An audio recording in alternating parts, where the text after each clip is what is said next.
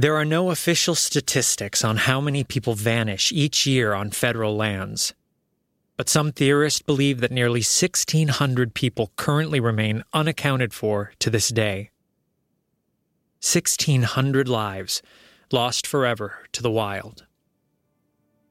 According to the National Forest Service, the number one cause of backcountry death is falling. Beyond that is heat stroke, hypothermia, animal attacks, drowning, and the list goes on.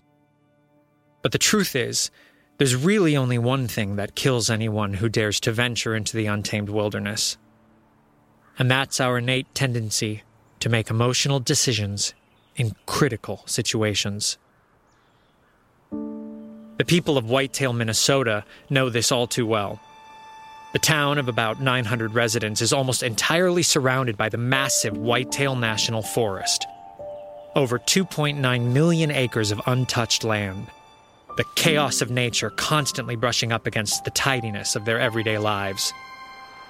And one night, in the spring of 2015, someone they love got a little too close to the edge. I didn't know if he was dead or alive, but I just wanted to get out there and look. Peregrine Wells was a sophomore at Whitetail High School. She'd grown up in Whitetail, but she'll be the first to admit that she was never very outdoorsy.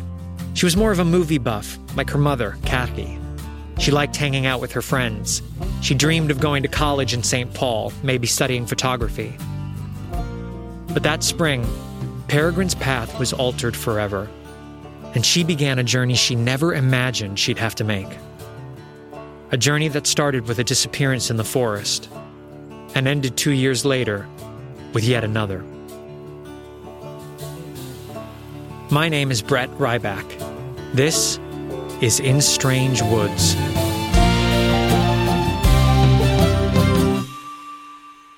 Chapter 1.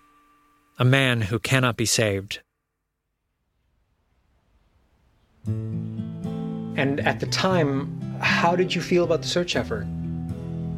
I hated how sure they all acted about everything, like they knew what Jacob would do or where he would go, but they didn't know anything. It was a snowy Sunday morning in late April 2015 when Peregrine walked into her brother's room to find it empty. This wasn't like him. There had been no calls, no texts. The last time she'd seen Jacob was Saturday afternoon. He rushed into her room for a last-minute assist with his bow tie. It was prom night. Once fully primped, the 18-year-old center on Whitetail High School's varsity hockey team left home to meet up with his buddies and their dates, leaving his sister behind for what she could only assume would be an unremarkable evening. But what she didn't know was... whenever there was alcohol around, Jacob always hit it pretty hard. That's Bobby Anderson, one of Jacob's best friends. They both brought flasks to prom. It's not like he was an alcoholic, but once the drinking started, he'd always take it a bit too far. Jacob wasn't known for causing trouble, but he'd been sneaking hits of liquor all night in the hotel ballroom where senior prom was held. You get all the kids, the noise, they're packed into this room. You know it's crazy, all the screaming. You just have to assume things are normal, unless you notice something's really wrong. That's Irene O'Connor, substitute teacher at Whitetail High, chaperone on the night when something went really wrong. Around 11 o'clock, the room thinned out. She figured kids were going home. But what she didn't know was... I had to get Jacob from the bathroom. He'd been in there for a while just zoning out. He said he was fine, just needed a break from the crowd. So we grabbed her stuff and left for the shack. The shack. The shack. The shack. Everybody goes to the shack. The shack, an abandoned ranger station deep in the National Forest, the site of the unofficial after-party to the Whitetail Senior Prom. Did you know this? Did anyone tell you this? Our own vice principal knew that kids would leave his event to go and drink and smoke in the middle of the woods. Well, isn't that great? So Jacob and Bobby were on their way to the after-party at the shack. They both had planned to meet their dates for a night in the Whitetail Forest. The last place Jacob Wells was seen, a speck amongst a million trees. The shack is at least 1.5 miles past where the forest starts. There's no real trail. It's dark, it's dense, it's easy to get lost. They light a bonfire, they dance and drink, they sing some songs, and no one blinks when Jacob decides to turn around and walk back home alone. because what they didn't know was... What happened out there when I let him walk back? When I let him walk back alone. When he found out his date wasn't coming to the shack. He said he'd rather go home. It's guesswork, it's messy, it's hard, and you can't predict how people will behave. These kids should have known not to play in the dark. If you stray from the trail, you are bound to get lost in the maze. That's Sheriff Neil Porter. He was new on the job when the call came in about a missing teenage boy. Jacob's mother, Kathy Wells, was on the other end of the line. I told the police what I knew, and I prayed it wasn't too late. You want to do more, but what can you do except wait and wait and wait? A mother's hope laid at their hands. The sheriff's team prepared their plans. At the time, all anyone knew was that Jacob never made it home after he left the shack. Ordinarily, the sheriff's department would have sent search parties out into the woods immediately, but it had been snowing non-stop since 3 a.m. the night of the prom. Here's Sheriff Porter again. We couldn't send out parties until the storm cleared. Too dangerous. Lost a lot of time right off the bat. Finally, 48 hours after Jacob was last seen, 4 search teams made up of county officials and Whitetail residents were assigned to scan an initial 3-mile radius. The forest is vast and varied. Any footprints were erased by a foot of snow. We tried to think like Jacob thought. Drunk, upset, and alone, where would he go? Peregrine wanted to join the search. They insisted she stay back. But her brother was missing out in the woods. It killed her not to act. While they were out there, I went searching through his room, searching for clues wall to wall. I wanted to scream, 'cause there was nothing I could do. And then we got Bobby's call. It was the second day. We were all really tired. It was getting dark, but then I felt something under my shoe. I don't know why I even noticed it. I looked down and saw this cufflink. I was pretty certain it was Jacob's. They were vintage, from his grandpa. I called Peregrine and Kathy right away, and they confirmed it. All of a sudden, we felt like we could be close. I knew Jacob had been drinking, who knows where he stumbled, but now he at least had a sign. I thought he might be under a drift, or trapped by a rock. At least he could still be alive. Finding the cufflink fueled another arduous day of searching. That afternoon, someone spotted a deep indent in a thick patch of lingering snow.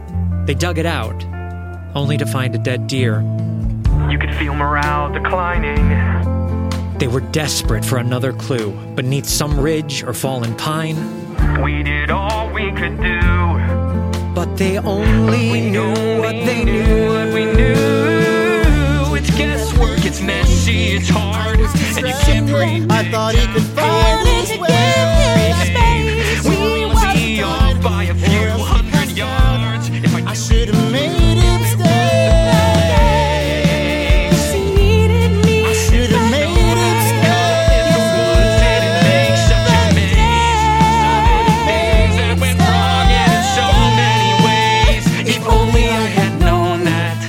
Over those 4 frost-bitten days, the search teams had grown smaller and smaller. Then suddenly, on the morning of Friday, May 1st, a 911 call from an unexpected caller. 911, what's your emergency? Yeah, I found the boy. The missing boy. What boy, sir? The Wells boy. I found his body.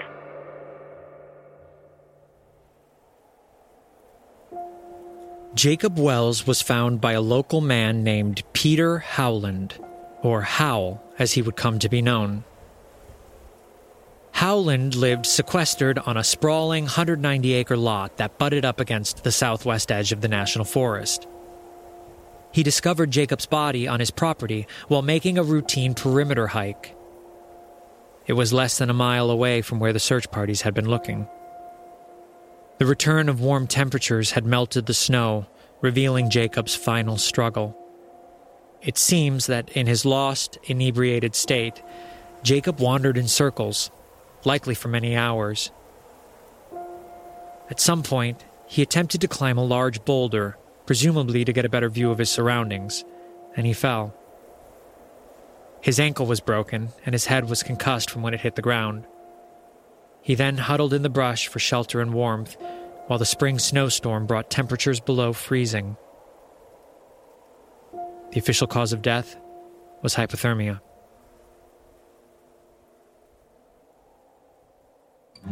Vigils were planned. Jacob's sister Peregrine didn't want to attend any of them. Her mother Kathy didn't make her. I remember thinking, I don't know how we're going to get through this. Because I could sense Peregrine retreating, and that really worried me. I just lost my son. I didn't want to lose my daughter, too. What do you remember most about Jacob? That he was a good brother. Yeah. Yeah, and how not funny he was. How not funny he was? Yeah, no one could ever get him to laugh. I always tried. He was a serious type person. All the time, talked like an adult. And when he started dating, he'd ask me my opinions. I'd say try not to be so dull. Was always hockey in his pickup. Had his license. That was pretty cool. He'd drive his friends to games and drive us both to school. He was good to talk to on the road. Freshman year was really sort of tough for me. So we'd go into older brother mode. When something happens, come and find me. Come and find me, I'll help get you through. If you're in trouble, he'd remind me. Come and find me, I'll know what to do. Come and find me, I'm looking out for you. Everyone in Whitetail felt the loss. Irene O'Connor has 5 sons, one of whom was in the same grade as Jacob. She remembers how people came out to help. We brought over maybe 20 different kind of hot dish, and we cried, and we laughed, and we prayed, and it's a small community, We just look out for each other, especially since Kathy and Peregrine are on their own. I think Dad leaving hit him harder. He was 10, I was only 8. And neither of us knew it, but they were having problems. And then one night he moved away. And for the rest of that semester, maybe longer, Jacob didn't speak. He was quiet before, but this got really bleak. At the time, I didn't quite know why. Then one day I'm downstairs with the TV on, and he sits on the couch and starts to cry. When something happens, come and find me. Come and find me, I'll help get you through. If someone hurts you, he'd remind me. You come and find me, I'll know what to do. Come and find me, I'm always there for you. I never thought that this could happen to someone like Jacob. He was smart, he was careful, and he never got that scared. The fact that this could happen to someone like Jacob means none of us can ever be too prepared. hearing her talk about it, you can tell Peregrine's sense of the way life was supposed to go had been completely shattered. And it's understandable. Anytime a young person dies, it feels like some unwritten rule has been broken. And you can imagine how this played out for everyone in Whitetail. Questions began to swirl about what might have been done differently. And as is often the case when tragedy strikes, it wasn't too long before fingers were being pointed.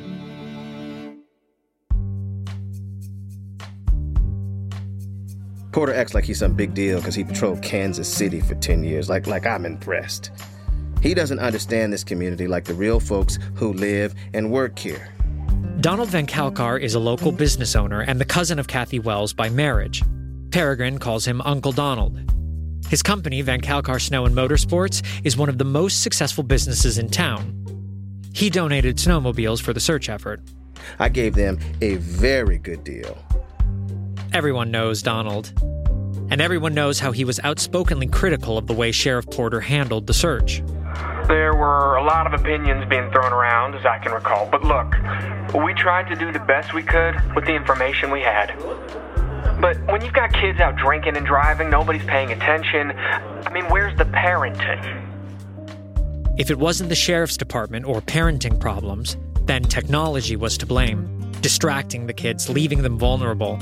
As a substitute teacher and mother of 5, Irene O'Connor sees this firsthand. It's just the hardest part of the job, trying to get them to put those phones down. How they're supposed to learn about anything, I don't know. They're just obsessed. Irene was washing dishes while we talked. It was generally difficult to get her to sit still for interviews. And then there was her husband, Declan. Hey, Seamus is the worst. Tell him about that. Oh, yeah, sure. So Seamus, he's our second boy.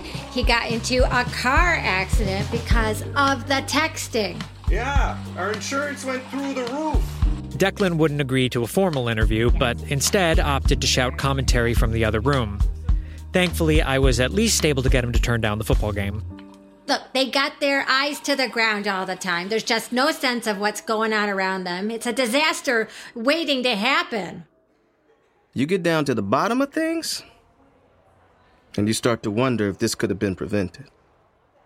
And as far as the students at Whitetail High were concerned, nobody was asking their opinions. We depend on all these adults to, protect us, but, they're not protecting us. They overprotect us. Yeah, they're overprotecting us. They treat us like babies until one day it's too late. That's Peregrine's cousin, John Francis, and her best friend, Lexi. So then it's up to us, I guess, which is sad, but, that's how it is. I'll probably always think about it. What if, what could I have done? Mom keeps saying nothing, that these accidents just happen. But that's not enough. If Jacob knew about surviving or else camping, even hunting deer, if Dad had done his job, maybe Jacob would be here.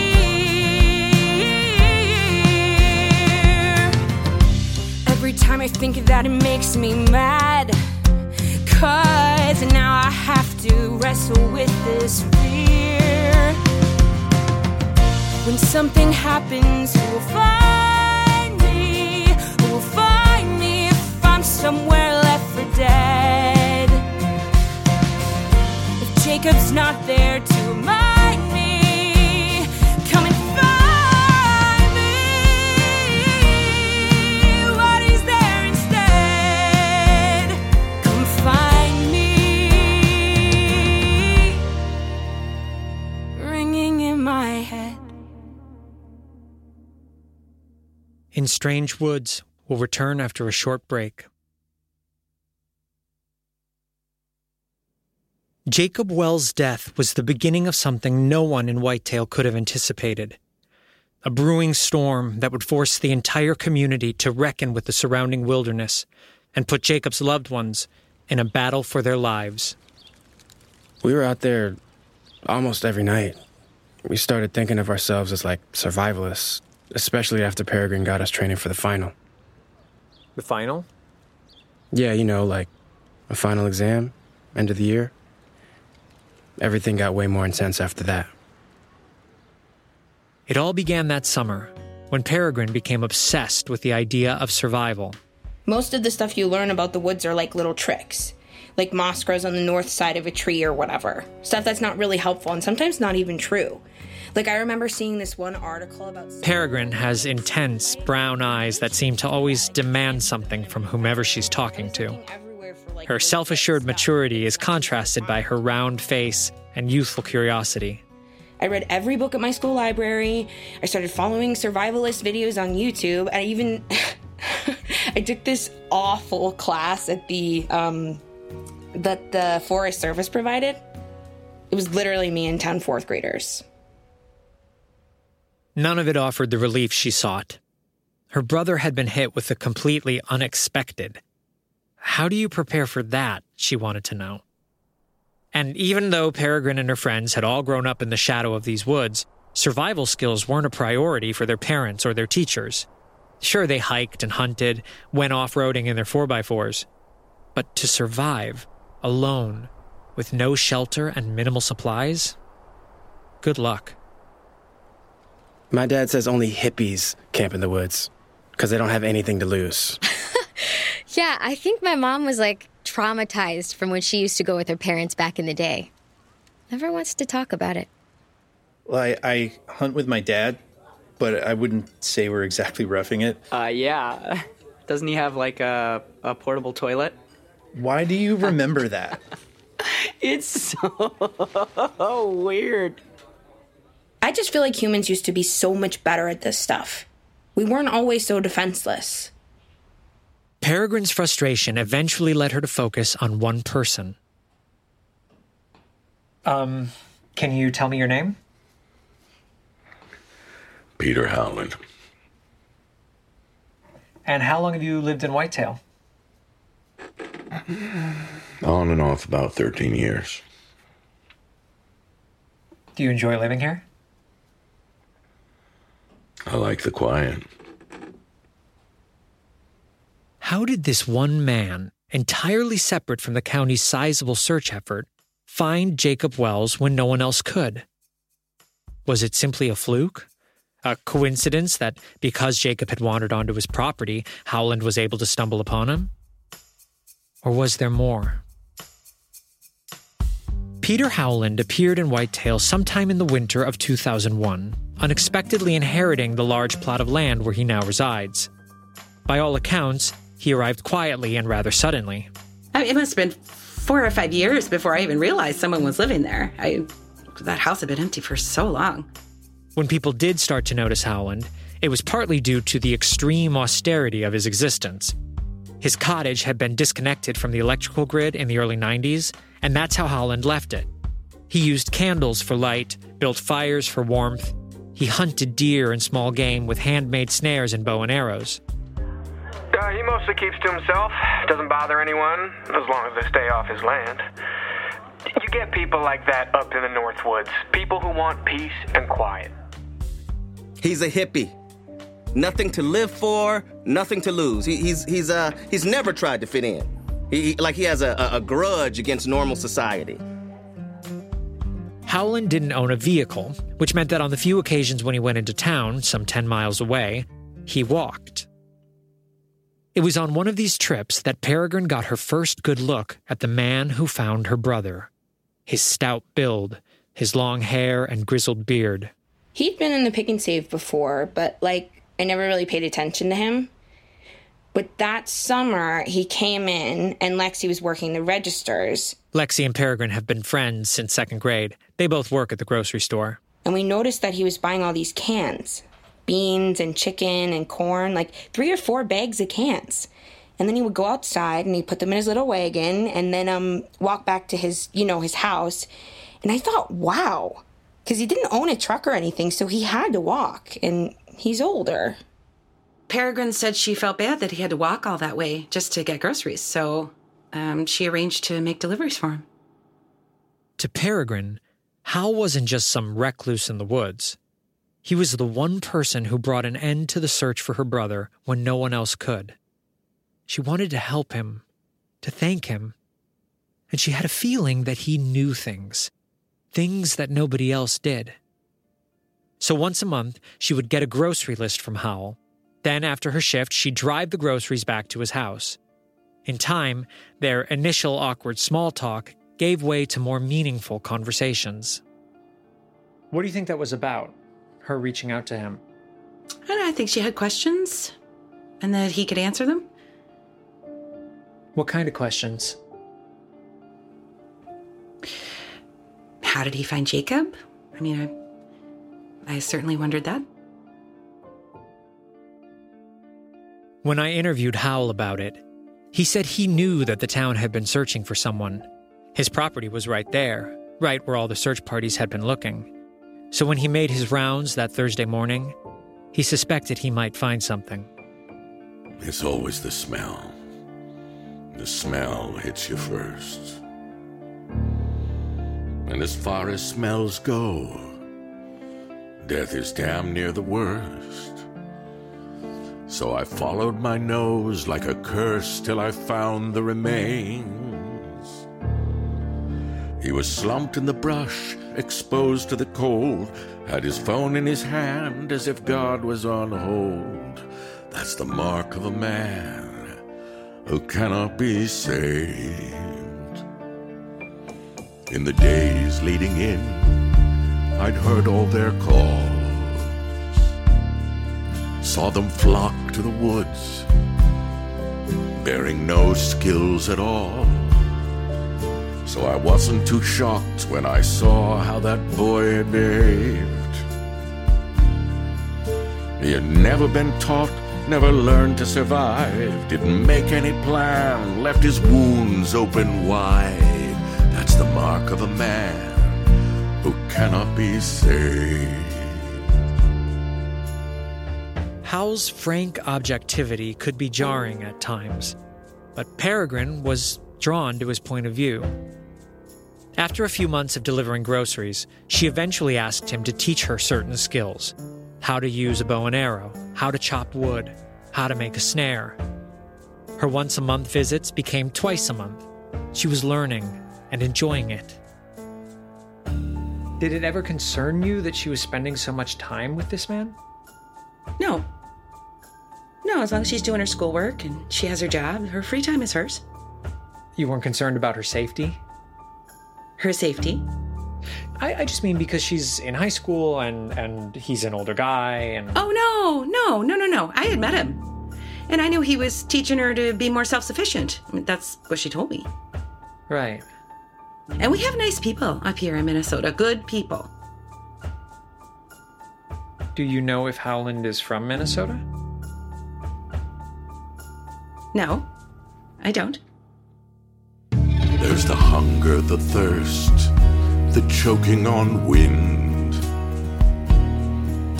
You lose grip of hope. That's when panic sets in. You forget who you are, where you've been, the mistakes that you've made. If you think it's the end, if you think you're alone, then it is and you are, and there's no going home. That's the mark of a man who cannot be saved. She was getting something back, you know, her kick, her strength every time she'd go over there. I don't know, she was starting to act more like herself. I mean, that's what you want, right? To find something to get you up in the morning again. By the time spring came, Peregrine was spending every Saturday morning at Howland's, maintaining the property, learning new skills, and testing her retention. At first, it was hard to keep up. He would teach me these harvesting techniques that he learned in Africa and this deep breathing thing from, I forget if it was Malaysia or Myanmar, but I was just blown away with how much stuff he knew. Howell was a hesitant but natural teacher.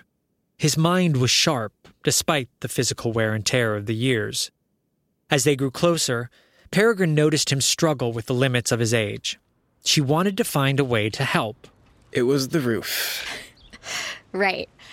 Peregrine said he needed help with some repairs on his roof, and honestly, it sounded more interesting than sitting in my bedroom all day. Yeah, and way better than working for my dad. So that summer, Peregrine enlisted 4 of her classmates, including her cousin John Francis and her best friend Lexi, to help work on Howell's cottage. It was a little weird at first, I guess, but he definitely needed the help. I think he was impressed that we actually cared about doing a good job. Yeah, and Peregrine, it obviously meant a lot to her that we were there. They'd spend the mornings doing repairs, then in the afternoons, they'd join Peregrine for her training sessions. It was just for fun at first, but then we really got into it, and turns out we were actually pretty good. By the end of that summer, Peregrine and Howell had transformed these kids into a small army of survivalists. And that's when things took a turn. See, even as Howell was teaching the teens skills they wouldn't learn anywhere else, one question seemed to linger in Peregrine's mind. The fear she'd had ever since Jacob died. When something happens, who will find me? Who will find me from somewhere left for dead? If Jacob's not there to remind me, come and find me. What is there instead? To answer it, Peregrine was prepared to test the limits of her newfound self-sufficiency to an extreme that defied logic. She was about to make an emotional decision in a critical situation. How did you first come up with the idea for the final? I wanted to know what it's like to be lost. Really lost. To see if we could survive what Jacob went through. Because then it wasn't for nothing. It can't have been for nothing. Peregrine's plan for the final was this. In the coming spring, some 6 months away, Howell would lead the teens deep into the woods, well beyond where Jacob had wandered. There, he would leave them one by one, with no sense of where they are and minimal supplies for survival. Their mission? Make it home alive. Howell thought it was crazy and said we'd never go through with it. But he was excited to help us try. If you're 8 or 18 or a bleak 65, there's one job in life. You have to survive. So why, honestly, why isn't anyone trained? These kids ask for help, these kids understand. They saw how this town left their lives up to chance. They're saving themselves because no one else can. You want to believe that the fight will be fair, that someone will come or that someone will care.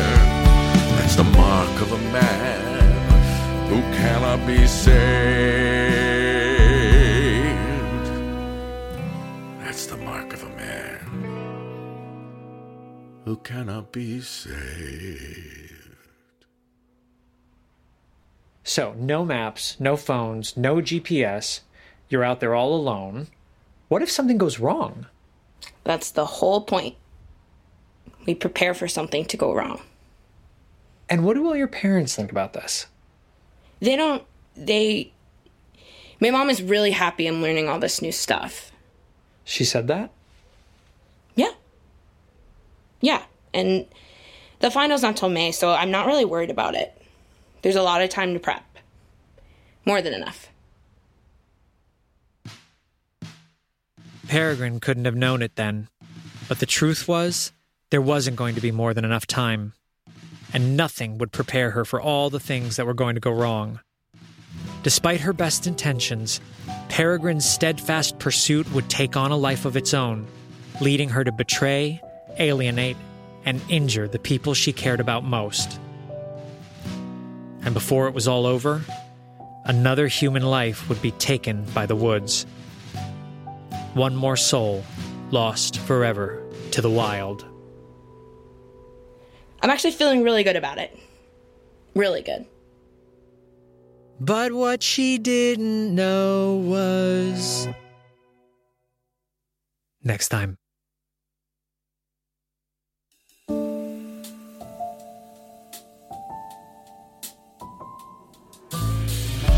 In Strange Woods is a production of Atypical Artists. The series was created and written by Jeff Lupino Esposito, Brett Ryback, and Matt Zav. The series was directed by Jeff Lupino Esposito, music produced by Matt Zav and Evan Cunningham, and sound designed by Brandon Grugel and Steven Jensen.